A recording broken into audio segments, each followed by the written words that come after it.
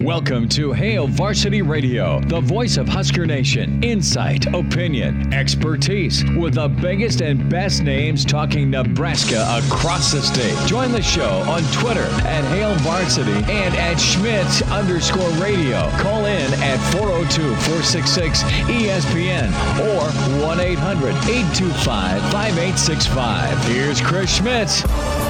Great to have you on Friday. It's Hail Varsity Radio, presented by the Nebraska Lottery. Chris Schmidt, Elijah Herbal is in. We are loaded up today. Some sports and also remembering those who gave their life for 9/11. 19 years. It doesn't seem like it's been 19 years. And we'll have a special story from a survivor that spoke in Nebraska. Had a chance to interview him a couple years back. Sujo John, he and his wife both escaped the tower South Tower, before it came crashing down. So that's coming up in the 5 o'clock hour. We'll talk some Husker football. Derek Peterson will be with us from Hail Varsity. Jeff Mall, Lincoln Convention and Visitors Bureau. Mr. Jeff will tell us what's happening around town this weekend. You can wear red too. A lot of throwback games going on, man, and we want to see you down at the rail yard. Things will get kicked off down there. A double feature for you beginning at 5:30. You've got Iowa, Nebraska, the Kenny Bell game, and the Des Moines Pearson-L game, quite honestly, from 2014, and then the 94 Nebraska-Colorado game follows that. So good times down in the rail yard. Be safe, of course. Bill Doleman coming up in 1 hour, and then we'll set the scene for tonight's high school game. Thankfully, I'll be able to call the football game tonight with Lincoln East and Norfolk. Well, let's not count your chickens before they're hatched. Well, I mean, I assume I'll be able to successfully navigate from where we're at here in Lincoln to Seacrest Field for the 8 o'clock kickoff. A week ago, I'm breaking a phone call off to Elijah. He puts his Superman cape on and says, "Yep, I got you. You take care of your beat up body and I'll do the show." So John Gingery is coming up at 5:40, head coach for Lincoln East. You can join us. Dial us in at 466-3776, 466-3776, 800-825-5865. Email Chris at HailVarsity.com. Follow us. Give us a follow on Twitter at Schmidt_radio or at Herbal Essence. So the news today, a couple of things. We are anticipating a vote for sure this weekend or maybe Monday from the Council of Presidents and Chancellors, a revote. Could things get into action and return to play competition? We'll have their presentation. So we'll tell you about that. You also have the Nebraska Attorney General throwing his hat into the ring when it comes to compliance. And this is interesting. And you have the office of Doug Peterson, the Attorney General for the state of Nebraska, sent a letter to Commissioner Warren today. And it's really about compliance. And it's one thing and I'm not scoffing at the lawsuit for the Nebraska football players. The Husker 8 are very vital to this fight, to this push to get football back for the Big Ten this fall. And they have gone about things in a super mature way. They've gone about things in a very legally responsible way. And Nebraska has gotten some movement from their players with this lawsuit. There has been some discovery, right? You got the fact that you had an 11-3 vote. That was divulged because of the Husker 8. You actually got a number. Now you have the Attorney General for the state of Nebraska notifying Commissioner Warren that, look, the conference appears to be out of compliance with the Nebraska Nonprofit Corporation Act, and that is pretty important here because you have the power of the state. All right, the power of the state of Nebraska. It's not a lawsuit. This is the state of Nebraska. They are able to instruct the Big Ten officials to provide documents and records to determine if they've operated in compliance. If you're going to be part of Nebraska, and if Nebraska is going to be part of the Big Ten and you're a nonprofit, and you're making boatloads of money, Nebraska's part of that money-making process, and you're not taxed, are you in compliance? Are you operating in compliance with Nebraska law and their own? Are you operating within compliance of your own governing documents? So I don't want to get super convoluted here or glaze you over, but this is very. It's a pit bull bite, is what it is. It's a strong jaw here. The Big Ten folks can look down their reading glasses. The presidents and chancellors and all the legal scholars and law experts can roll their eyes at the Nebraska students, right, and say, well, you want to comb through our documents because you don't like a decision. We're going to thumb our nose at you, and we're going to be evasive, and we're going to dig our heels in, and we're going to be silent, and we're not going to give you information. But when the Attorney General for the state of Nebraska steps forward and has legitimate basis to request all this information on the face and in the realm of compliance, that you're following the law in the state of Nebraska, you can't dismiss that. You can't ignore that. You can't not answer that if you're the Big Ten. Is it a technicality? Has this been an issue? I think back to the movie Casino, all right?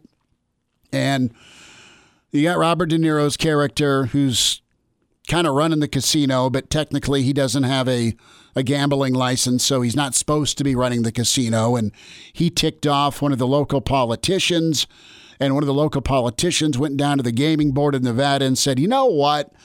Is this guy even got a license to have a casino? Is this guy legally able to operate and run? And he had two twins that were heavy set, looked at each other and, well, I don't know. Well, could you kindly get on that? He had this cowboy from Nevada, and they were out of compliance. I mean, they were mobbed up, so yes, they were out of compliance. But the point is, and I'm not saying I'm not going criminal negligence here. I'm saying the fact is there are checks and balances, there is compliance, and you need to be compliant if you're going to have an entity like the University of Nebraska operating with a nonprofit Power 5 league. I don't claim to be a legal aficionado. I took one law class in my time in college. And it's common law. Yeah. Same here. So, I loved it, but I'm no Jack McCoy. That's why I check out Vince Powers or talk to my buddy Garth. Yeah, but this feels like it's got more weight than that Husker players lawsuit. They're asking for pretty much the same thing. You can't dismiss this. Yeah, no, you can't dismiss this. It's from the state of Nebraska. And it feels like it's being almost swept under the rug because you have all the other news within this past week. You've had Ryan Day's statement. You've had the talk, there's going to be a vote this weekend, all of this. James Franklin putting the conference on blast, yes. But this lawsuit, or not even lawsuit, it just feels like it's got more weight. It's from the state of Nebraska. You would assume that the Big Ten, even if they don't get a ruling that they'd like here, would appeal it into a federal court, and it'll go up the ladder. I think the way the Nebraska 8 presented things and who they've partnered with prevents it from going to federal court. So it's going to be a Nebraska judge that has to dismiss. I think they made this is what Vince was telling us. Nebraska made the necessary adjustments. This is a couple of weeks ago, where I don't think the Husker 8 lawsuit can get kicked to federal court. They prevented that. But this one can.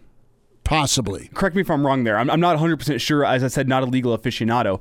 But I believe this one, being from the state of Nebraska, could therefore then climb up the ladder up into federal. It could, but from a state standpoint, they're questioning the Big Ten's actions. You've been conducting business in the state without either being registered or failing to maintain registration. And when it comes to, are you even following your own bylaws? You've got Peterson's letter in light of recent allegations as to the Big Ten's deliberative process regarding whether to cancel, modify, or postpone the 2020 football season.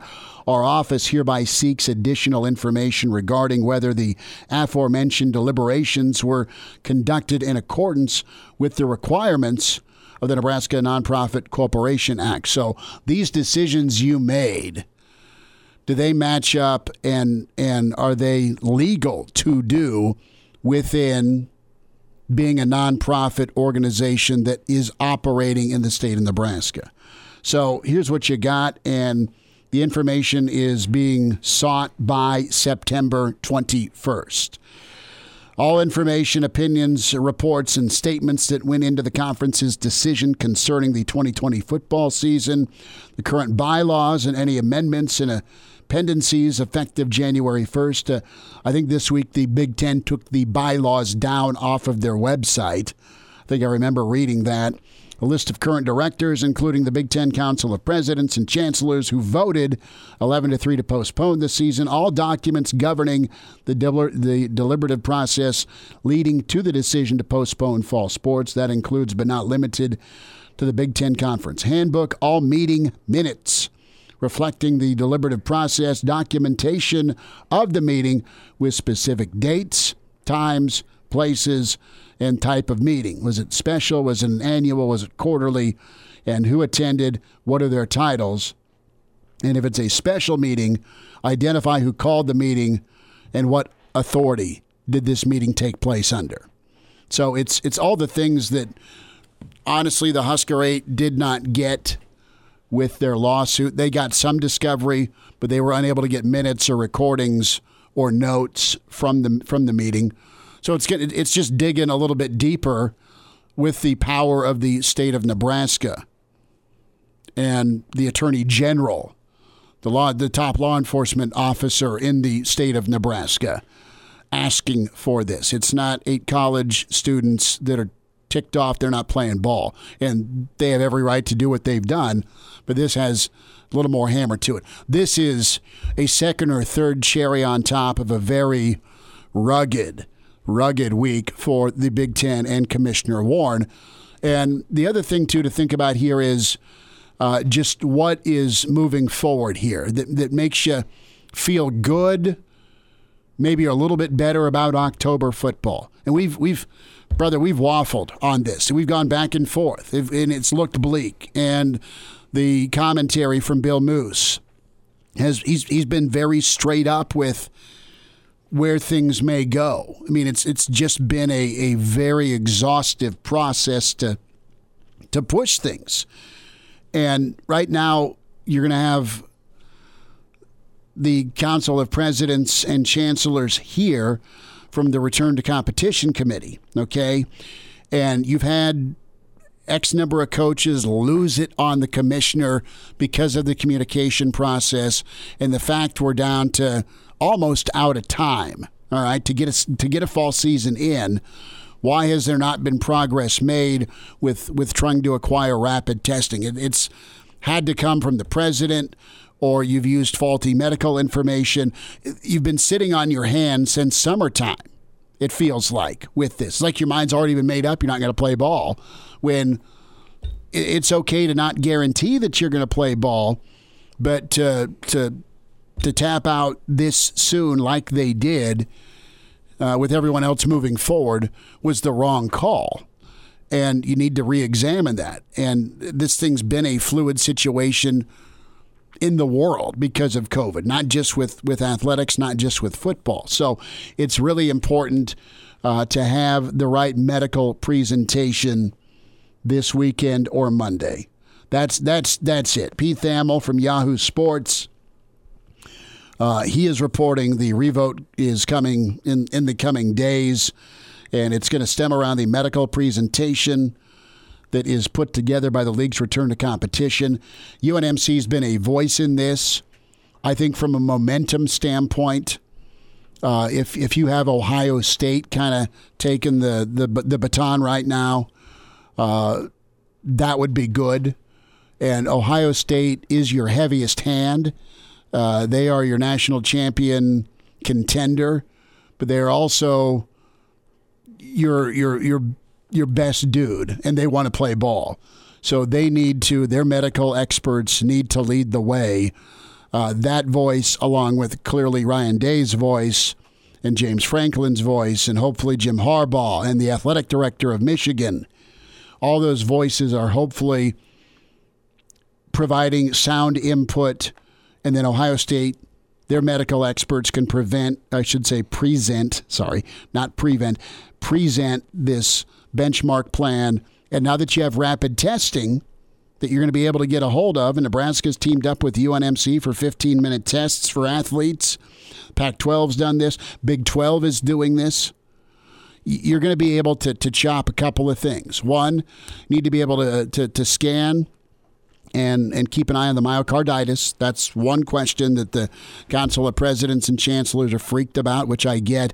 The other side of this, Elijah, too, though, is your contact tracing, right? If you have a test 30 minutes before kickoff, you're going to know who's infected and who's not at time of kickoff, so you're not having to play this catch-up game of contact tracing. And you can test, and Nebraska's going to test both teams. My question is, you got the schools like Nebraska that can handle this. What about the schools that might not be able to get testing stuff like this? I'm talking Rutgers, Maryland, Illinois. Honestly, I'm not saying it's like you and me ordering a large pizza from Lazari's, but these are highly funded medical research institutions. They can get it if they want to. Yeah. They got to make it a priority to get it. But if they don't make it a priority, will they be willing to vote on a season and say we can let these other schools that have the capabilities go forward? They need to let those who want to play opt in. And we'll see if that's it. Who knows if it's all for one, all 14 got to play or not. And now, back to Hail Varsity Radio. Thanks for spending time. Great to be with you. It's Hail Varsity, presented by the Nebraska Lottery. Chris Schmidt, Elijah Herbal. Bill Doleman's coming up, and then we talked to a survivor from the South Tower. He and his wife able to escape. They were on near the 70th floor, and we'll hear Sujo John's story in 1 hour. I'm going to bring in Husker Insider and Hoopster. We love checking in with Derek Peterson at Dr. PDHV on Twitter. Are you on the road, or have you stopped for a bowl of soup somewhere out west? Do people stop on long trips for bowls of soup? I'm saying, have you arrived at your destination to eat, my friend? No. I still got about an hour ahead of me. So. All right. But I'm out headed to Kearney. Yeah, well, you know what? You're going to check out Heinrich Harburg, and that'll be outstanding. Let's talk with about Harburg for a second. And I know he's the quarterback commit, but have you had a chance to see him before, or is this kind of a return visit? Well, this will be the plan is to cover every game for them this season, so this will be the third straight week that I've been out to watch them. Before this season, I had only seen tape. I hadn't been out to the Kearney to watch him for his junior year. But, yeah, this will be the third game this season that I've seen him. So what's the wow factor like with him?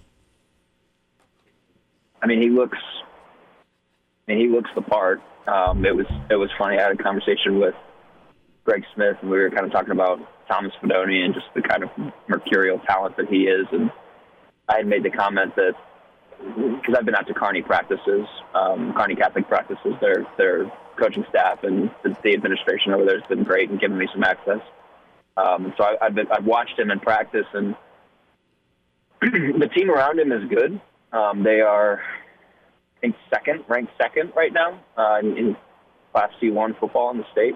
So I don't want it to sound like I'm saying that he's just leagues above the rest of his teammates, because I don't think that's the case. I think they're good, but it is funny when you see a 6'5" quarterback out here on a practice field that isn't much, just kind of like throwing lasers from one side of the field to the other on a rope.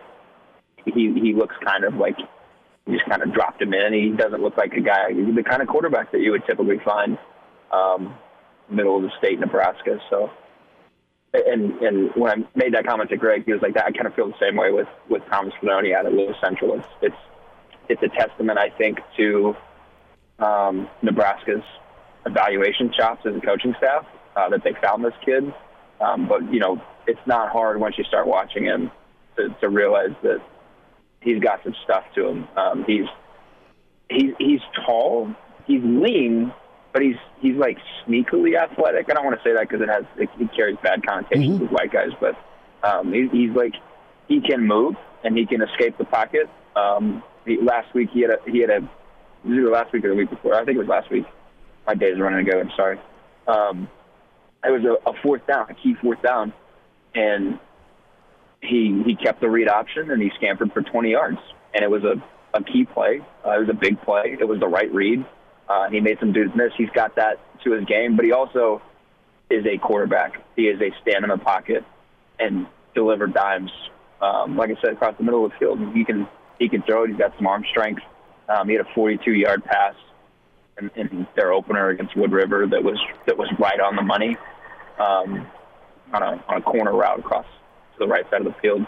He's talented, and it doesn't take long into watching him to realize that he is a serious quarterback.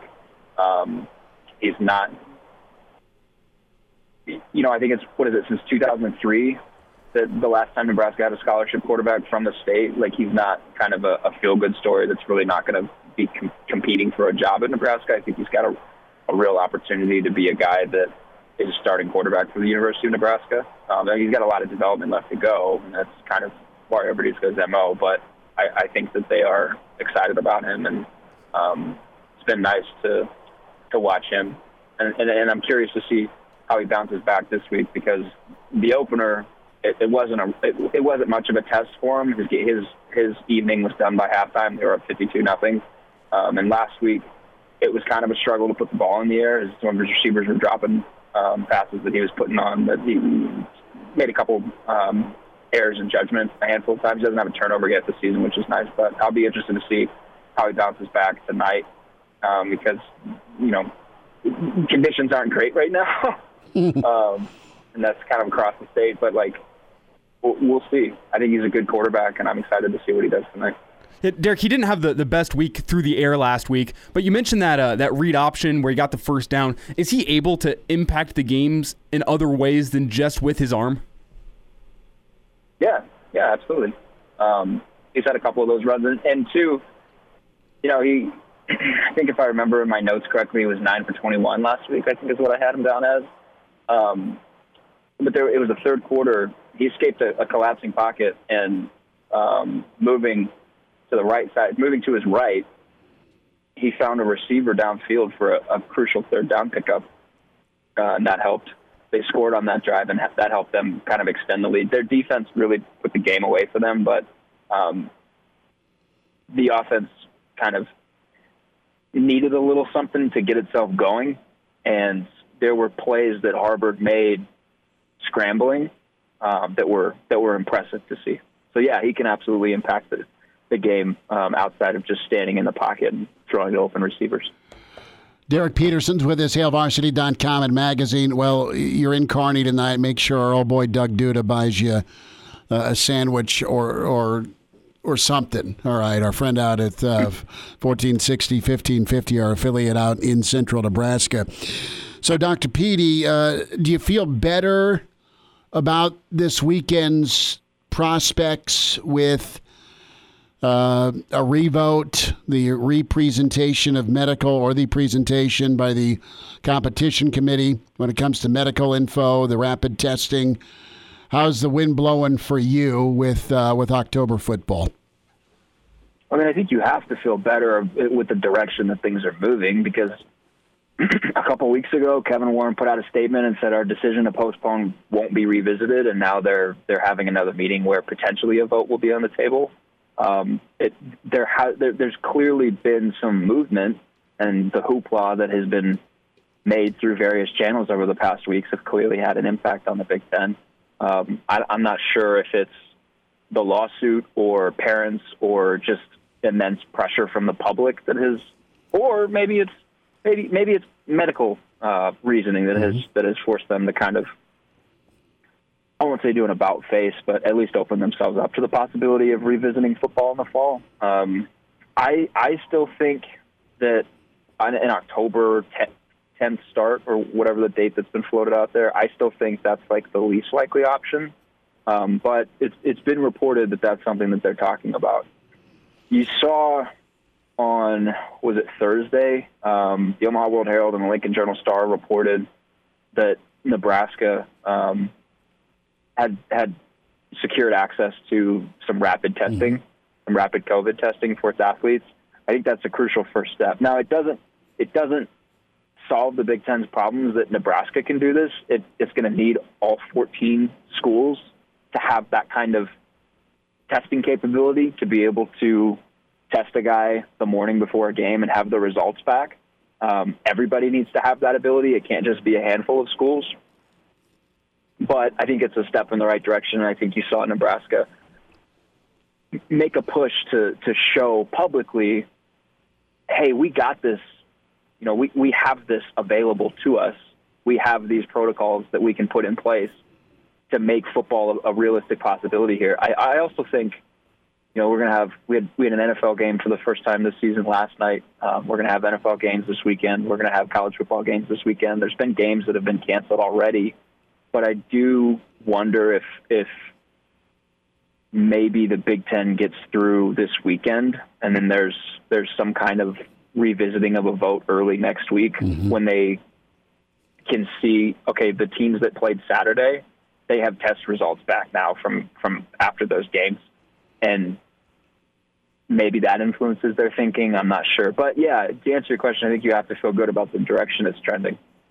With Day and Franklin coming out and being critical on the communication and leadership, and I don't know how chummy the Zoom calls were this week with the coaches, wanting answers, trying to say, look, my kids are asking for you know the why question, and we don't have an answer. You've not given us an answer. I mean, this has been a high level of increased pressure on Warren, and now you have the Attorney General sounding off with requesting documents and compliance if you're a nonprofit within the state of Nebraska. So that's a whole nother bag of worms or can of worms, better say it accurately. And so, I mean, I think, though, with Day and Franklin, I mean, Ohio State's got to now kind of lead this narrative because they're the big dog and they are a championship contender. If things get approved, they got about a minute and a half here, Dr. Petey. If things get approved, let's just make this jump and say everyone's got rapid testing. Nebraska will be able to test their kids and whoever's coming to Lincoln. Maybe they take the tests on the road. I don't know. But Nebraska's got the ability to test both teams. Do you see an 8-game schedule or a 8-game plus one non-conference? I mean, what's the number shrink down to get in that window for the CFP? Is it just 8 or could you get 9 in? I don't know if you can get non-conference games still. Those might be out the window at this point. You can try and get it. It depends on when you start, because if you want to play for the college football playoff, like the Ohio State, if they have a team that is, you know, realistically a shot at getting in, they're going to want some time off to prepare for that, like they would in a normal season. I don't think Ryan Day would be like, sure, we'll go play a college football playoff game, you know, a week after our season ends, when the team that we're playing, let's say Clemson in this scenario, the team that we're playing has had, you know, the normal 4 weeks or whatever it is to prepare for this game. That's not fair. You're going to get blown out and embarrassed, but it's not fair. Yeah. If you can get 8 games, I think one of the other issues, it's been reported that there might be some opt-outs from schools, that even if the Big Ten moves forward, there might be some schools that don't want to play and might sit out the season. I'm really curious about that. I don't know how that works. If everybody's calling for Nebraska to get kicked out of the conference for wanting to play, what happens if there is a Big Ten season and there are schools that don't want to play? Like, is there the same kind of feeling towards those schools? Is there the same kind of, like, breach of contract talk around those schools? I don't know. It'd certainly be interesting from a financial standpoint if there are teams that decide to sit out the season. What happens if they're able to play and let's say like Minnesota and Purdue and Michigan or something like that sits out the season? That's not reporting. That's just guessing. Do they still get the cut of the pie at the end of the year? And if not, like, where does that extra money go? Does it get redistributed to the teams that play it, or does it just go to the Big Ten? We'll questions for sure. We'll tackle those. Stay safe and healthy, and safe travels to you. Thanks for jumping on with us, Derek. Thanks, man. And we're back Fellas, think we could listen to the radio lesson? on Hail Varsity Radio, presented by the Nebraska Lottery. Yes! That's awesome! Big thanks to Derek Peterson. Bill Doleman's coming up. Jeff Mall, Lincoln Convention and Visitors Bureau. And this from Adam Rittenberg a little bit earlier today. One of the points made, the Big Ten Medical Subcommittee really has one shot to sway the presidents and chancellors towards resuming play. It's not going to be revisited over and over throughout the fall. So the presentation, you got to nail it. That goes without saying. Now, you do have this going on. You've got a lot of frustration with the changing timelines from coaches. Originally, it was going to be January, then Thanksgiving, now mid to late October. Don't kid yourself. You've got some schools that haven't had kids on campus. You've got some schools that haven't picked up a football in 2 weeks, Minnesota. And you've got some schools that are just flat out distance learning right now, and that's Wisconsin. They're on a 2-week don't show up on campus. So that's where we're at. 466-3776. 466-3776. 800-825-5865. We're efforting Jeff Mall, but try Ducell or no? I've tried both his work and his cell, so. Okay, well, we'll see if that happens. So let's spend a minute here back to what Derek was kind of wrapping up with. If it comes down to the fact there are 14 schools and you get 9 that say, yeah, we want to play ball. Yeah, we can secure rapid testing. Yes, we can secure the EKG cardiogram scans for myocarditis. You're going to have some schools that are going to say, we're not capable of getting the materials. You're going to have X number of schools in the Big Ten try and figure out a way to not play. Either they're not ready, they're not down with it, they're still scared medically, whatever. I think what you're going to I've been wrong. I've been right and I've been wrong a lot on this because it's changed every other day, all right? What I do believe is this. I think when push comes to shove, you've got the Attorney General involved with Nebraska. You've got a high-ranking member of the Ohio gubernatorial circle, state government, threatening the nuclear, we're going to sue you, Big Ten button. I think when push comes to shove, you're going to have a handful of Big Ten schools that will be allowed to play. At worst, that option needs to be on the table, as long as they meet health and safety protocol standards. It'd make no sense because Rutgers and Minnesota and Maryland say, look, we can't get access to testing, or we just don't feel safe, or we don't want to go, man. Fine, don't. Get me 8 teams, get me 9 teams, I'm good. Put a schedule together and move forward. We welcome in Jeff Mall, Lincoln Convention and Visitors Bureau. You hear him with First and 10. And Jeff, my man, you've got a plethora of choices this weekend to catch Husker football, don't you? Yeah, Chris, it's great to be on the show, and we're super excited despite not having football, man, to talk about cityofred.com. It's a great website now that is beginning to populate itself more and more every day with options to watch the game through the Big Ten Network and at the bars and restaurants across our community. Get incredible room specials in our hotels across the community, Chris. We're just trying to create a virtual game day, and we're pretty excited about it.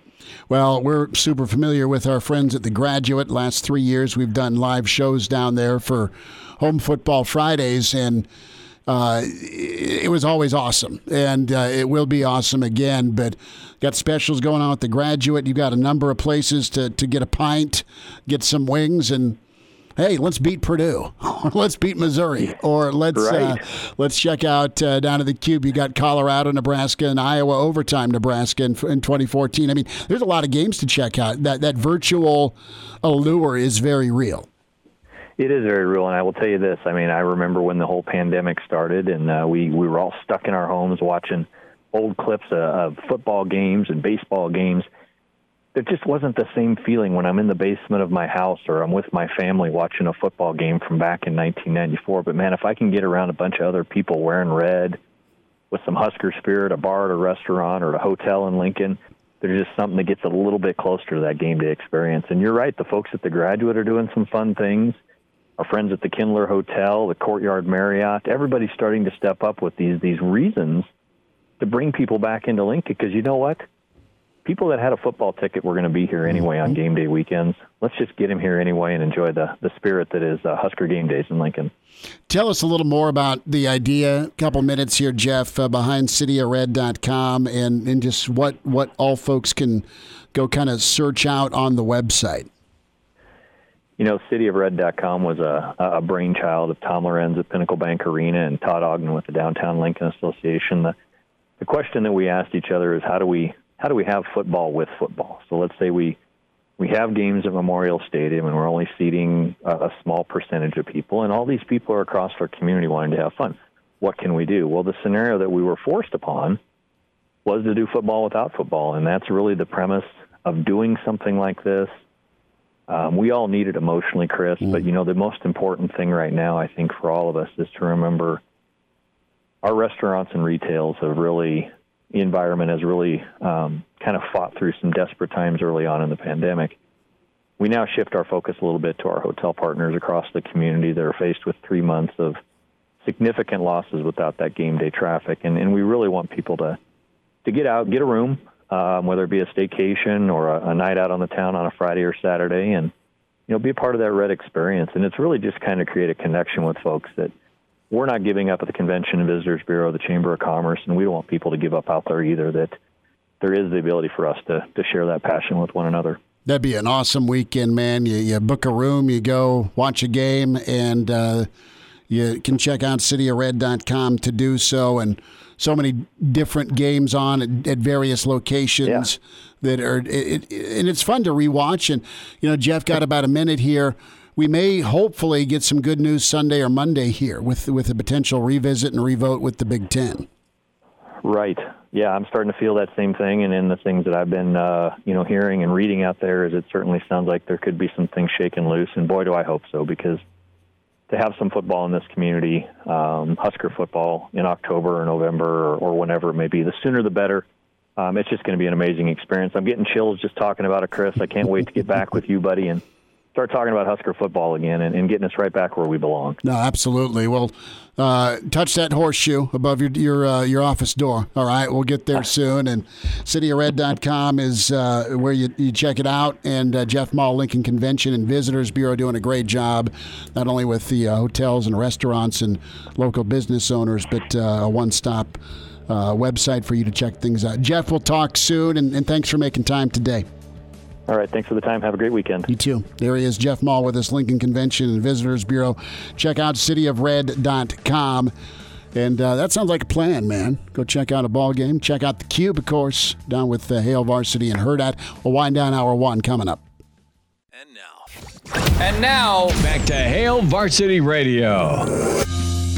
Bill Doleman's coming up. Quick reminder about drinking and driving and buckling up. 70% of people in fatal crashes in Nebraska are not wearing their seatbelt. If used properly, a seatbelt can reduce risk of injury and fatal injury up to 60%. Your best defense is in any crash is buckling up. Brought to you by the Nebraska Department of Highway Safety Office. 10 minutes away, Bill Doleman. 5:25, our conversation with a survivor from the South Tower on 9/11, Sujo John. Coach Gingery, Lincoln East, coming up at 5:40. John is on hold. John is in with Hale Varsity Radio. John, go ahead. Well, I know on the 25th of September at 2:30 in District Court, Susan Strong's court, they're going to make a decision whether to go forward with the lawsuit. But that brings me back to what you were talking to the doctor about, comparing if you were going to play in the playoffs and not having enough time. What type of product is Nebraska going to put on the field if they could play October 3rd like you wanted to, when they're not on the training table and all these other schools have been going full bore, like they're going to have a regular season? Isn't the Big Ten going to be really far behind in terms of not within their conference, but getting ready if they would play for a national championship, the winner? I think it's been uneven, but I think there are some programs that have been preparing every day like they're going to play. I think that's good. I think there are some that haven't. I think there are some that have. And as soon as you get the thumbs up from the Council of Presidents, I think you open the training table back up clearly. And you're not so far removed. I mean, Nebraska's been practicing 4 times a week. They've not been able to smack each other, but it's not like they haven't been working out and staying as up to speed as they're allowed to. Now, if you're Minnesota and you just got back to work yesterday, that's kind of on you. And John, I'd also say a bad product on the field. I don't think it's going to be a bad product on the field, but even if the team comes out and they only had 3 weeks of practice or whatever it is, a bad product on the field is better than no product on the field. For me, for the players, for everyone. I'm just saying it makes sense to play now, not in January, because what are you playing for? Well, nothing. Your point is this: you don't want to go look like Navy in Game 1 either. I mean, Well, we'll be playing with our own conference, so it won't be that bad. By the time we decide a winner of the Big Ten, they would be in pretty good shape to play for a national title, I think. Yeah, you're going to ramp up. Well, you just gotta see how it rolls. John, thanks for listening. Thanks for the phone call. Thank you. Appreciate it. Take care, and be healthy. You too, man. Take care. Yeah, look, it's going to be different. It's going to be awkward, but you're not going to be that far behind if and when the SEC kicks off here the 26th. A week, 2 weeks maybe. Maybe it's October 17th. Maybe you get a warm-up game October 3rd. It really kind of comes down to what is your plan amidst COVID and shutdown, a.k.a. postponement, been like. And Nebraska and Coach Frost and his chief of staff, and they have had plans in place to at least stay after it, as is Ohio State. If I'm the one making the rules here, I'm going to let them do a red-white scrimmage 1 week before Game 1. And that lets you test out your fans in the stands if you want to have those as well, and all your protocols. And it gives you a chance to warm up and get one game-like experience, then get into the season at the end of October. That's how I'd do it. Well, and there are some potential cancellations. It isn't going to go smoothly. So someone may want to pick up a game. There's why maybe you have that 8+1 idea. Bill Doleman's coming up. Welcome to Hail Varsity Radio, the voice of Husker Nation. Insight, opinion, expertise, with the biggest and best names talking Nebraska across the state. Join the show on Twitter at Hail Varsity and at Schmidt_radio. Call in at 402-466-ESPN or 1-800-825-5865. Here's Chris Schmidt. Back into it. It's Hour 2. It's Hail Varsity Radio, presented by the Nebraska Lottery. Chris Schmidt, Elijah Herbal. John Gingery, Lincoln East head man, coming up in 30 minutes. A survivor from the South Tower. As we remember 9/11, Sujo John coming up in 20 minutes. We welcome in the pride of Fairbury with NBC Sports. He had to wear his parka this week. Bill Doleman is with us. Billy D, is the snow all gone? Snow's all gone, and I think it's supposed to be like upper 80s tomorrow. It's been kind of a crazy weather week out here in Denver. We are getting 70s tomorrow, and I think Sunday 80s Monday. So we haven't had snow, but it's been a wee bit chilly. It's been fall football weather, man, and we may have better news. As you've kind of observed from Buffland or Donkeyland, whichever you prefer, what's your take been on the week? Not only with James Franklin and Ryan Day, but Now you have the Attorney General for the state of Nebraska checking. I'm thinking of Al Pacino and Scent of a Woman. I'm out of order. You're out of order. I'll show you out of order, man. And the old compliance check, Billy D. I'm reading and hearing, and I'm wondering, is Nebraska trying to get kicked out of the Big Ten? And then I'm going. But here's one thing, okay? I want to take you back to November 20th of 2010, all right? Okay. Because if there is football in the Big Ten this year, you know damn well that there's going to be 16 penalties for 145 yards that are going to be marked off against Nebraska, okay? So whoever's playing Nebraska, whenever the season begins, better decline every penalty thrown against the Huskers, because without Nebraska, there is no possibility of football at all in 2020. So when they decide to go, all yellow flag against the Huskers, then everybody needs to, especially at Ohio State, at Penn State, because all of a sudden Ryan Day and James Franklin are like, oh, look how tough these guys are. Meanwhile, Nebraska's over here going, hey, we're the ones, like I said many weeks ago, we're the ones who brought them in on a wheelbarrow. And you all were like amazed at what we were doing, us hayseeds in our overalls. But it's Nebraska who has been the power in the Big Ten for the past, month plus now? Yeah. And all of a sudden it's like, well, look at Ryan Day, look at James Franklin, and Scott Frost is going, what about us? Frosty's going, you're welcome. That's what he's doing. Right. I mean, exactly. And Nebraska right now, and I said this many weeks ago, and Nebraska has been the leader in the Big Ten. And that goes I shouldn't say goes in the face of, but it is in a conference that has no administrative leadership right now. Let me take it back even further. When the Big Ten Network first came on the air, this is give you an idea of the power of Jim Delaney when he was the commissioner of the conference and arguably the most powerful man in all of college sports.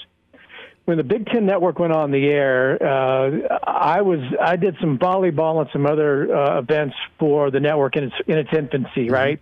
And they were following in the model of what we had done at the Mountain West Sports Network, which was the first ever collegiate sports television network. So we may not have been in the headlines, and many people may have forgotten about the Mountain, but the Mountain is a little bit like Scott Frost in Nebraska. We took all the arrows, and Big Ten Network, has gone on to great things, but it was the Mountain that established it. Well, Jim Delaney, looked at what we had done for the Mountain West, which enjoyed its best success back then.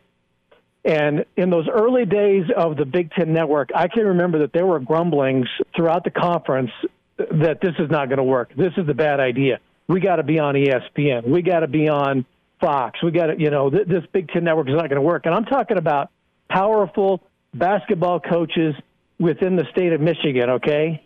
And they were trying to get the Big Ten Network basically shut down early on. And Delaney said, shut up. This is the way we're going. This is going to work, but everybody's getting behind this. And all of those coaches and all of those administrators who were nitpicking like BYU did at the Mountain, they were shut up quick, and look where the Big Ten Network is.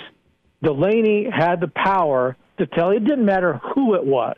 It didn't matter what coach it was. It didn't matter what athletic director or president. Remember, the commissioners really operate at the behest of the president. It's much like an NFL or NBA commissioner does.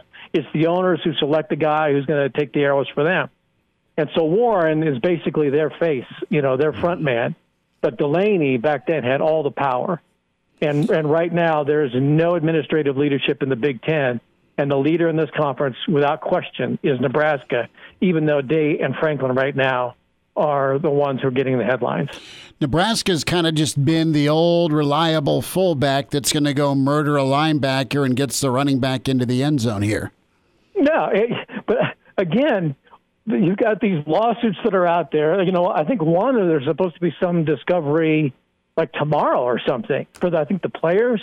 And now you've got the Doug Peterson thing on the 21st. I mean, these people at Michigan and, I shouldn't say Ohio State and Penn State because, they're like standing right behind Nebraska, but they're going, we got to get rid of these people. we have got to get rid of these guys because they're screwing it up for all of us guys wearing bow ties. and it's not working out real well. That's about right. Okay, so Nebraska is partnered with UNMC. They're going to have rapid testing, not just for Husker players, but also the teams that Nebraska is playing. Again, Nebraska is at the forefront of this whole thing, and this is athletics aside. Yeah. Back when this thing first started making headlines in the early part of this year, and even you go back to Ebola, it was always what's going on at the the UNMC. Nebraska was always at the forefront of that, and once again, the nation turns its eyes to what's going on at the UNMC again. And I said this many weeks ago on the show that people in the Big Ten ought to look to Nebraska because the medical center is in the backyard, and damn well the administration and the athletic department are all in cooperation with the UNMC. So Nebraska, as a state, as institutions, they're at the front line of this thing. And I look at this Michigan president. People keep talking about him as, it's like, well, he's not signing off on it because he's an epidemiologist. Okay, well, it seems to me that his full-time job is that of being an administrator to the University of Michigan system. And he's probably not on the front lines of what's going on. It's not answering Jim Harbaugh's phone calls. I know that. Well, yeah, but so he's reading reports that are probably coming out of the UNMC. But Nebraska has that resource in its backyard. They know exactly what's going on. I'm sorry if I'm going to say his name wrong, but this Scott Kepsel, who's going to head up this thing in the Mushroom Gardens. It just seems to me that this guy at Michigan ought to be going to Nebraska like, well, what are you guys finding out? He doesn't want to play. Right, well, exactly. And I mean, I don't understand how Michigan can have, a large amount of high school football that's been blessed by the governor, and now you've got, two major institutions that don't want to play. And I know we got the big game with Central Michigan coming up on Saturday, but it's just really kind of odd to me. That was a week ago. They just reinstated high school ball. The Michigan president barely. I mean, this summer, Bill, he was about ready to get rigged out of office. I mean, they had a no confidence vote going for the guy. But again, everybody keeps saying, "Well, he's an epidemiologist." Okay, well, great. But it would seem to me your full-time job is running an academic institution. Nebraska's got people who are on the front line of this pandemic, not just for what's going on within our borders, but for the entire country. And you would think that Nebraska's got a pretty good plan in place. That's another thing that I heard in the media recently was that not every school in the Big Ten has a plan. I'm like, what? How is that possible this far into this thing? Who was not at the forefront and didn't have foresight at all these other institutions? They're just, nodding along. And the Big Ten, in some respects, reminds me of the old days of the Big 8 and the Big 12 when it was, Nebraska and Oklahoma basically running the Big 8 and Nebraska and Texas and Oklahoma running the Big 12. And then you had, the other conferences just, like little birds in a nest waiting for, Big Bird to drop the worm and just nodding in agreement. And nobody's, standing up for themselves. And that's the way it seems to be in the Big Ten is that you've got, I said this before, what have you heard from Minnesota other than dropping sports now? You don't hear anything really from Indiana. Their Board of Regents voted down today, but they didn't like the plan that was presented, and they're ticked off that they've even got to be bothered with it. They said, well, some of the regents are like, isn't that why we have an athletic director to make this decision to play or not? Why is it our problem? I mean, you got nobody on the same page at a lot of schools. You have some coaches, I believe, that don't want to play because they're not ready. I mean, Minnesota just got back to campus. And here's what I hope happens this weekend. I hope the green light's given for those who want to play to be able to play and then figure out the schedule. I think that'd be great. And I think people would probably, at this point, and again, I said this last week, everything just seems like an exhibition anyway, right? It just doesn't seem like a real season. Baseball doesn't seem real. The NFL, I know that didn't have any feel last night. It was the only thing odd. that seems to have come off well has been hockey. But this whole thing with, play a home and home. Who's in? Okay, we've got 8 teams that want to play. All right, home and home. And if you don't want to play at your home, we'll meet you in Indy. And based on what I read today, Nebraska is prepared to play games at home with the amount of rapid testing that that has been talked about. I think they said we could handle 2 teams on game day. Well, that sounds to me like Nebraska's preparing to host games, and not go play in some bubble. But if Rutgers wants to play but doesn't want anybody in New Jersey, and we'll play a home game in Indy. All right, well, let's get it done. And I'm sure Nebraska would, load up a yellow school bus and have Brian George drive him there. And next thing you know, you got a game. But I think at this point, if you said who's all in, okay, we're playing home and away.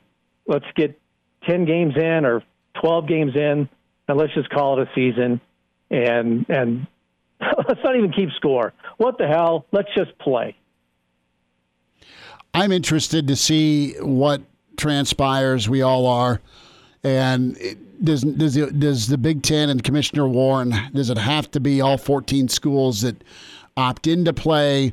Because remember, we're talking a month ago, Nebraska was getting slapped because they wanted to go explore the opportunity to play if the Big Ten wasn't going to play. Same with Ohio State. Those are the 2 schools that were bold about doing that. Iowa wants to ball. Penn State does. I know Barry Alvarez wants to kick off. I would think Harbaugh in Michigan should be able to get the green light. I think Tom Allen, everyone's junior high gym teacher, said, you know what, let's play ball. He wants to ball. I don't know where I look at Sparty, I look at Brom, and I look at Fleck. I look at those 3 schools, and to be honest with you, I don't know where Northwestern's at. I mean, don't forget Rutgers in Illinois or Maryland, because I know they're easy to forget. They don't want to play, dude. They're not right, ready, exactly. And they're infected. I mean, just but you know what? Watch. So those schools that want to play, I'm sure that if you put Scott and all of his peers in a room together, and Bill Moose and all of his peers that want to play, you could hammer out some type of a schedule. And like I said, if it's got to be home and home or West teams play a couple of games against each other, fine. This just seems like everything is an exhibition at this point. And if you don't want to play, then lace them up in January or February and put your games together, and then go play the MAC, go play the Mountain West and whatever other conferences, go play Pac-12 schools, and go have your spring season and fill out your schedule that way. But we're going to move forward because we want to, and in Nebraska's case, economically, we need to, and then hopefully it all passes muster with Desmond Howard. Clearly. Well, and last thought here, Bill, you've had a number of national columnists, and I know in your career, you've had conversations. We've had them on Average Joe sports shows of yesteryear, but you just seem to have some national journalists that are just hell-bent on trying to shoot this down. And Twitter's a cesspool, but it's gotten really personal. And you have a lot of fan bases going off on the Dennis Dodds, Pat Forty's, Nicole Arbach's. They're all taking arrows, man. And I think it's gotten personal by some of the writers in their responses and what they're writing. They're trying to deliver information, but they're also, I think, trying to craft a narrative. There's no question about that. And that's really kind of the dirty secret about how some of this works. When it comes to, nowadays it's clicks, but, some of these pregame shows, and look, I've worked thousands of them in my career, and I know people who have worked thousands of them, and you will have people on these sets, and it's like, you'll have these pre-productions meetings and say, who believes this? Well, I kind of do, and I kind of do too. Well, are you leaning one way or the other? Well, I guess I could be more anti-Nebraska, let's say. All right, well, then you do that, Desmond. And then, Kirk, you say this, and then Lee, just say something coherent, we'll back you up. And then David Pollack. And that's really universal. And if somebody has a really hardcore opinion on it, then they'll let them go off on it. And okay, who wants to counter that? That's how a lot of it works. A lot of it is scripted or planned out, or, there's a lot of pro wrestling. Pro wrestling might be more real than some, debate shows on television. That's all fair. Right. And I think that's, in part what you see. I'm watching, actually I shouldn't say I watch because I don't watch a lot of game day and haven't for almost 20 years. But, you've got Desmond Howard, 3-4 weeks ago, saying Nebraska needs to be kicked out of the conference and you should not play. Yet game day goes on with college football and he's there analyzing conferences that are going ahead and playing. well, if he doesn't think Nebraska and the Big Ten should be playing, then shouldn't you stand on something and say, well, I'm not going to dignify these other conferences either by playing. It just doesn't make a whole lot of sense. It's about consistency. So trust me, a lot of those things are like watching pro wrestling, and they figure it out, the PTIs, and they're around the horns, and it's who's got this opinion, who believes in it more, and who can argue for it best. Okay, that's the direction that we're going to go. And that's the way it is. Bill Doleman's with us. Billy D, we'll check in next Friday. Be safe. Don't tell anybody, though, because that's a bit of a secret. You take care, buddy. Thanks for the time today. Go Big Red. And now, back to Hail Varsity Radio. Thanks for hanging out at Hail Varsity Radio, presented by the Nebraska Lottery. Pretty powerful moment as Barrett Rood remembers 9/11, and then our conversation with a survivor who escaped the South Tower back on 9/11, Sujo John. So I was a freshman in college. I had an 8 a.m. English class that I went to. My routine was usually I went to the English class, and sometimes I'd come home and get a little nap, flip the TV on, and obviously saw the news. I think it was Peter Jennings was already starting his broadcast. My immediate reaction was obviously shock, like everybody else, anger, sadness. And then after that, you didn't really know what to do. I think that was what I remember the most is nobody really knew how to react to something like that because it was something so unique for our time. The tunnel walk was one of the most memorable ones I'll ever have in my lifetime. We had some servicemen and a fireman lead us out. The fireman was by himself and he had a single flag. I remember the crowd had a huge buzz about it, and it was really cool for me as a player to be out there on the field watching those guys, the servicemen, lead everybody out there with their own flag. Something I'll remember.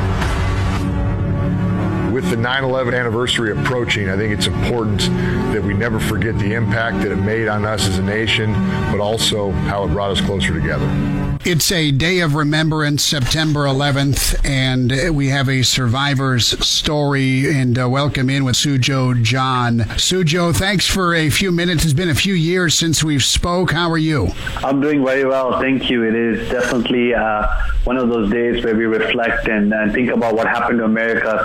It's hard to believe. It almost feels like it happened maybe a year or two ago. Sujo, take us through your story if folks are unfamiliar with September 11th, 2001, not only how the day started for you, but the miraculous survival that you and your wife experienced. That day started off as a beautiful day in New York City. In fact, it was a great week. Schools had just opened, and it was a beautiful, clear, cloudless day that morning, and then everything changes forever. I would work on the 81st floor of the North Tower. My wife, Mary, she would work on the 71st floor of the South Tower. We both working in the building, and around that time, she was 4 months pregnant. And we are so looking forward to the birth of that child. That morning, I left home around 7:15 in the morning, head out into New York City. I make my way to the 81st floor and got busy with work that morning. At about 8:48, in fact 8:46, that's when I hear this incredible explosion. That was American Flight 11 flying coast to coast from Boston to LA, carrying over 10,000 gallons of jet fuel. This plane comes crashing into our tower. The major impact was on the 90th and above, but because of the angle at which the plane crashed into the towers, part of the wing of the plane tears into our floor. Fire breaks on our floor. The smell of jet fuel was so intense. The heat was so intense, and as we look up, we could see a huge crater. We can actually see 10 floors directly above us.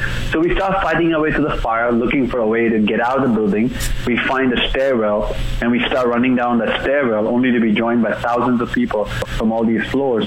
But I'm thinking about my wife, who works on the other tower, and we had left home separately. Ever since she was pregnant, she would sleep a little longer and then join me in the towers, but I knew she had left home for work, so I'm trying to reach her through my cell phone.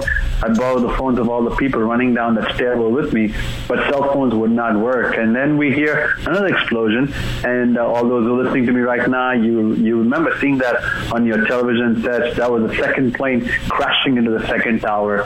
The moon was the noise was so intense. So I continued my descent down with a very heavy heart. But I get to the 43rd or 44th floor, and I saw this picture of this incredibly brave firemen and policemen, one by one, making their way up. And if I could, I just want to pause there for a moment, because the story of 9/11, in a way, it's about these men, the bravest of America, who showed the world what this country is made up of. When there's tragedies that happen in our community, when there's shootings going on, it's these people that step into this place of danger, wanting to make sure that people like me are around to be sharing our story. And I hope today, especially in America, all across America, that we as a nation will take it seriously what a law enforcement does. I'm appalled that we now live in America where authority is not respected and policemen are treated so horribly across this country. Just a few days ago, I was speaking somewhere and a policeman came up and said, I appreciate what you said from the platform, because we live in a place of fear. I mean, policemen are just targets. I just want to say all lives matter in America, and I'm just so appreciative of our policemen and firemen and EMT staff that every day step into places of danger. But anyway, we passed all those men that morning saying, you guys are the real heroes. God be with you. We continue to descend down. It took me an hour and 20 minutes to come down 81 floors. I'm on the plaza level, bodies and body parts of people that have jumped out of the building. The fuselage of the plane lying there. And it was just a picture of death, a picture of just horror. And that's when I felt like, what if I walk towards the South Tower from the concourse level? If my wife has not made her way up, what if she's somewhere near a building? And that's when, in a way, my story begins. I'm walking towards the South Tower, and from the concourse level, that's when the unthinkable happens. The South Tower begins to implode and going down. I was with 15, 20 people, and that's when, for the first time in my life, I find myself walking to the valley of the shadow of death. So my faith is something that I really leaned on that morning, and I said, God, if I die, where will I go? And I had this peace that if I were to die, I would go to make this place called heaven. 20 people that are with me, I asked them to call upon the name of Jesus. We prayed for a few minutes, the deafening noise of this building going down, and then we were buried. I was trapped in debris, thought I was going to die, could not breathe, but then I feel someone pulled me, and it turned out to be an FBI agent. We both started pulling each other. We couldn't breathe, but we saw a faint red light through the smoke and through the ash. We started crawling and feeling our way towards the light. It's a flashing light that was coming out of an ambulance. That led us out of the pit. This man runs back. The North Tower collapsed on him. He's actually the only FBI agent to have died that day. So I'm out of the debris. Both the towers have collapsed, and I've given up hope about my wife. Dust, smoke, ash rising out of ground zero, and it's been several hours since the planes have crashed in. New York City had been turned into a war zone, and I'm thinking, God, why did you spare my life? For sure, my wife is dead. And now, as I'm thinking those thoughts, my cell phone begins to ring for the very first time that day, and it's my wife on the other side, and I had just given up hope about her, but miraculously, God had, preserved her life. She was saved. She gets on the last train that made its way that morning into the towers. By then, the North Tower is hit. She's pushed out of the building. She sees men and women jumping out of the building, bodies landing around her. She sees a second plane crash in her tower, and she thought I could be one of them that's jumping out of the building. A girl grabs her and says, "You have to live for this child you're carrying." And takes her, my wife from that place, takes her to an apartment in Manhattan and stays with her till she was able to reach me. So that's our story of how God, in a miraculous way, spared our lives, and life did not make sense to us that day, and the many weeks and months that went on. So many people had to die, and the question was, God, why were we spared? And then my faith is something that I've really leaned on since that day, and I began to realize life on earth is short. No one knows the appointed time or day, and there will be that appointed day that every human being will have. We're here today, we could be gone tomorrow, but what's important is when we go through the trials of life and we go through things in life, and everybody has a story. Those that are listening to me, all of us have a story. Someone's story this morning is about health, someone's is about marriage. What's important is when you go through your story, you better have a family to hold on to, a faith to lean on, and a country to put your feet on. And that's what I've learned through my story. 3 things that I lean on completely to help me go through the storms of life. Sujo John, surviving 9/11, Hail Varsity Radio. You were on the first tower. You were on the 81st floor. You got out. You made your way to the second tower. It collapsed. You were buried in debris. You were saved by the one FBI agent that perished on 9/11. as you look back and this day comes year in, year out, how are you able to reach out and provide comfort to others who did lose loved ones? Every now and then my paths will cross with someone who lost a loved one. And not only was I lost a loved one on 9/11, but even more importantly, number-wise, I've met so many family members of those that lost a member who served in the military in Iraq or Afghanistan. Sure. And many of them actually enlisted in the military because of what 9/11 happened. And it's very hard when I meet those family members. I met widows, I met children, and it's a difficult moment, and all I can tell them is thank you. And all I can hope and pray and rally America is that we support those that wear these uniforms. We support our heroes of this country, but we also realize that the threat of radical Islam is real. And I often feel that's kind of my pain. That's kind of the thought that I look back as 9/11 approaches. After 9/11, we never thought we would have a president who would go weak on the war against terrorism. We thought our president, our Congress will do all they can to stop terrorist attacks from happening. And now you see ISIS. They have morphed into something bigger than Al-Qaeda. And, Al-Qaeda was around before 9/11, and we didn't do much before 9/11 to take out Al-Qaeda. And now we have ISIS, 14 years post 9/11. The world is dealing with ISIS that has 50% of Syria with them, a big chunk of Iraqi territory with them. They're in Nigeria. They are in parts of Egypt. So it's a force that we have to deal with. And now there's refugee crisis. There's going to be Arabs and people from that part of the world coming to America. And I just worry, are we safe? Are our borders safe enough? Because we cannot take this enemy lightly. They have only one mission, to destroy America and to destroy Israel. And if we are not on our guard, we could be under attack again. Sujo John with escape to the 81st floor of Tower 1, a survivor on September 11th. He shares his story. Sujo, a few minutes left. What has life been like since for you with your wife and with your child? Great question. Thank you. My wife was pregnant at that time with boy, and now she's 3 years of age, and that's a miracle story because my wife inhaled all that stuff, and we were told to abort the baby, and we decided to go through with that pregnancy. So it's a great pro-life story. He's an athletic, great kid. We've had 2 other kids since then, and I walked away from the corporate world post 9/11. God started opening doors, and for me, it was important to share my faith. So that's what I do across America, around the world. And these last 6 years have been very special.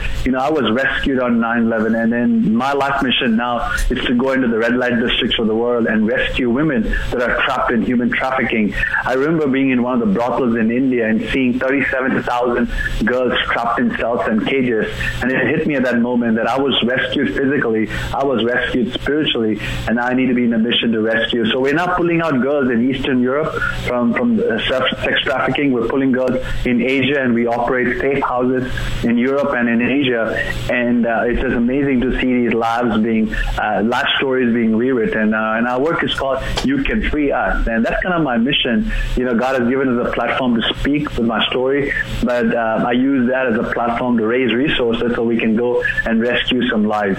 Sujo, how can folks get in touch with you and your organization? They can go to youcanfree.us. That's youcanfree.us, or if they just Google my name, something could come up. And thank you for asking. There's 37 million people caught up in slavery, and I believe with all my heart that there's a mandate upon this generation to end this evil of trafficking, modern day slavery. It cannot go on, and people who want to do something let's get in the game and end this evil. Sujo, blessings to you, your family. Thanks for sharing your story with us. Thank you. Thank you so much for this opportunity. God bless you guys. He's in his 30s, but sounds like he was born with a stogie in one hand and a brew in the other. Now, say my name. It's Schmitty on Hail Varsity Radio. I got the body of a taut, preteen Swedish boy. Back with you, it's Hail Varsity, and excited to talk with the head coach for Lincoln East football, Coach John Gingery. Coach, off to a 2-0 start. How you doing? How you navigating the school year, first and foremost? Well, I'll tell you what, it's different, Chris. Everything we're doing now is different, and with the Zooming and halftime and social distancing, and everything is totally different than it's ever been before. So it's an adjustment. I mean, it's and we approach it. This could be our last game. Every game we take, we're not going to take for granted just because we never know. How has that adjustment been with your kids? I mean, you have put up a ton of points on offense. You've been really good on defense. But let's go back to this summer, Coach, and just give us a little bit of a description of some of the leadership that's been exhibited by your kids. Yeah, it's the tough part is the limited numbers that we had this summer and opportunities to get them in the weight room working out. I mean, just contact was very, very limited. So, when the season started, we were fortunate enough to get a couple weeks of camp in at the end of July. But it wasn't everybody. I mean, you just didn't have that full contact you normally have. So really everything is more condensed, and it felt like we were always behind trying to get everything where it needed to be. So it was an adjustment that way.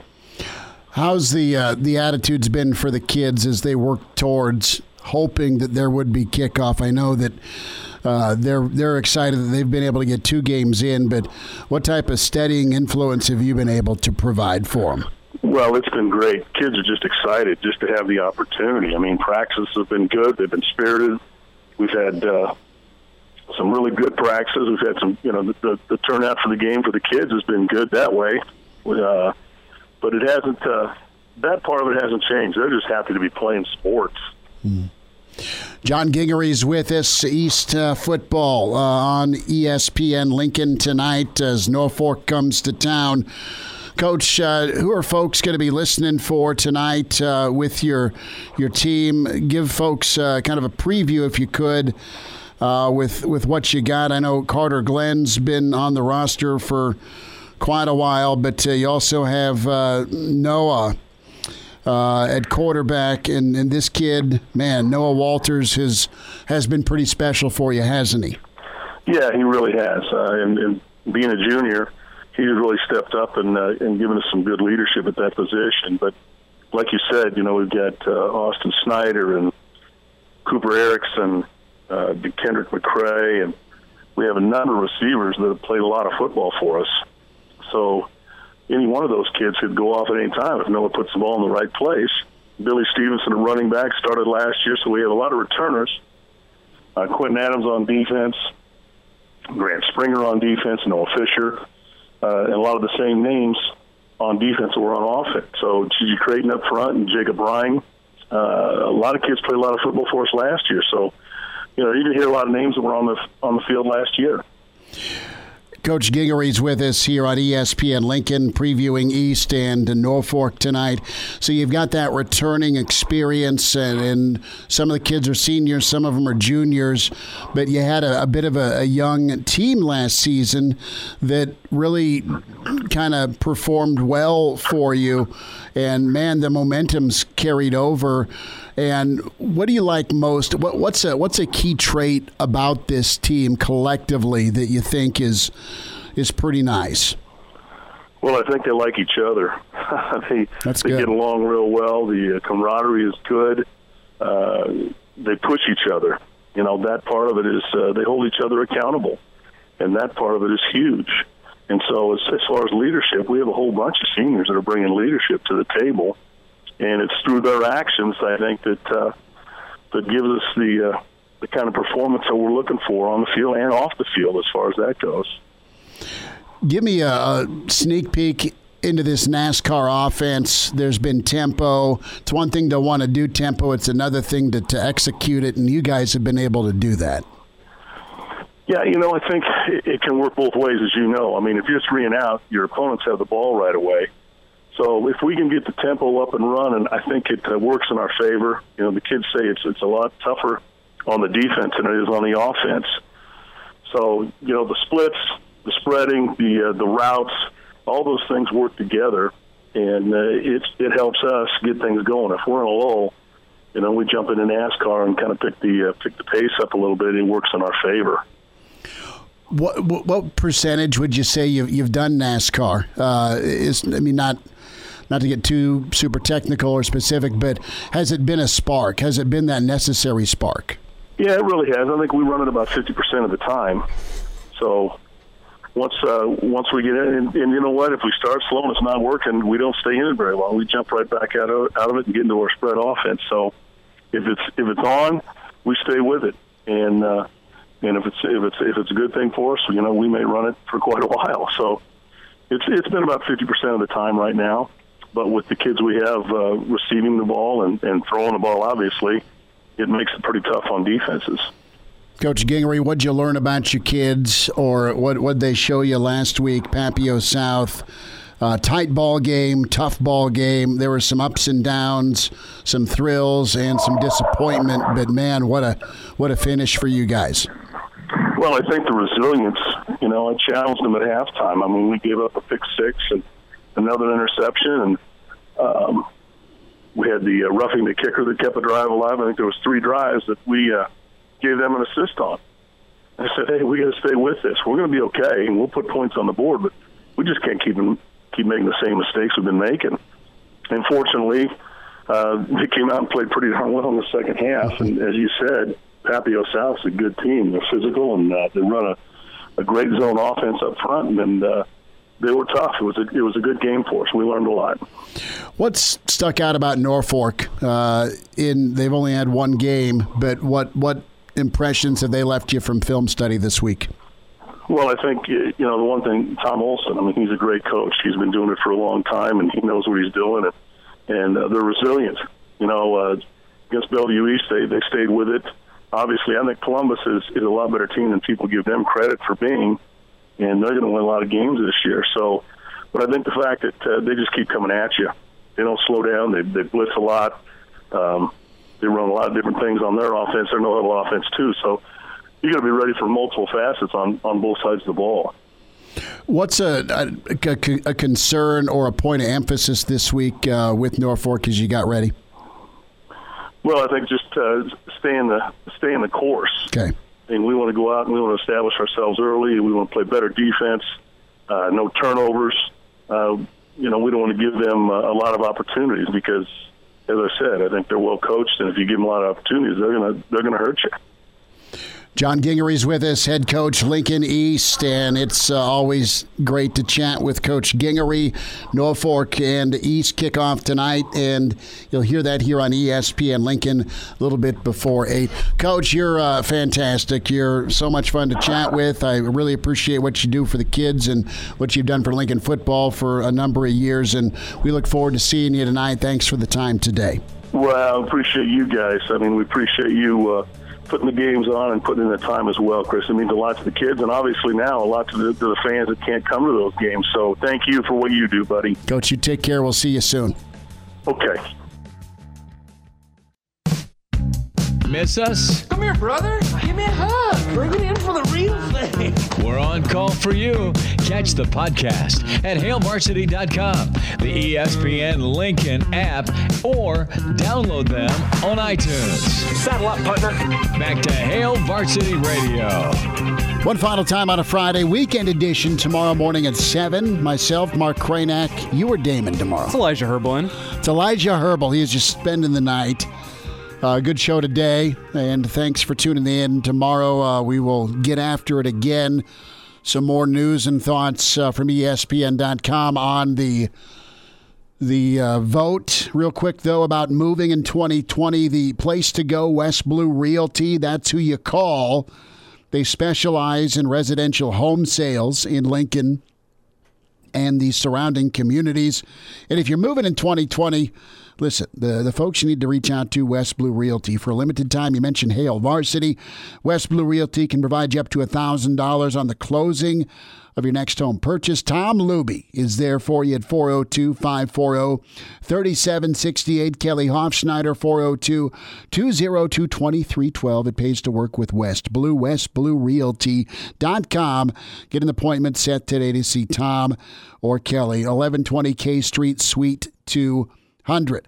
Okay, the latest, and Adam Rittenberg reporting this along with Heather Denich. And you have kind of a convoluted process. So per the report from Adam Rittenberg and Heather Denich, You got the Big Ten Medical Subcommittee will present options for a possible return to football in the fall. So with the report, 8 of the 14 presidents and chancellors will see the presentation and then call another meeting. We're going to have a meeting to have a meeting.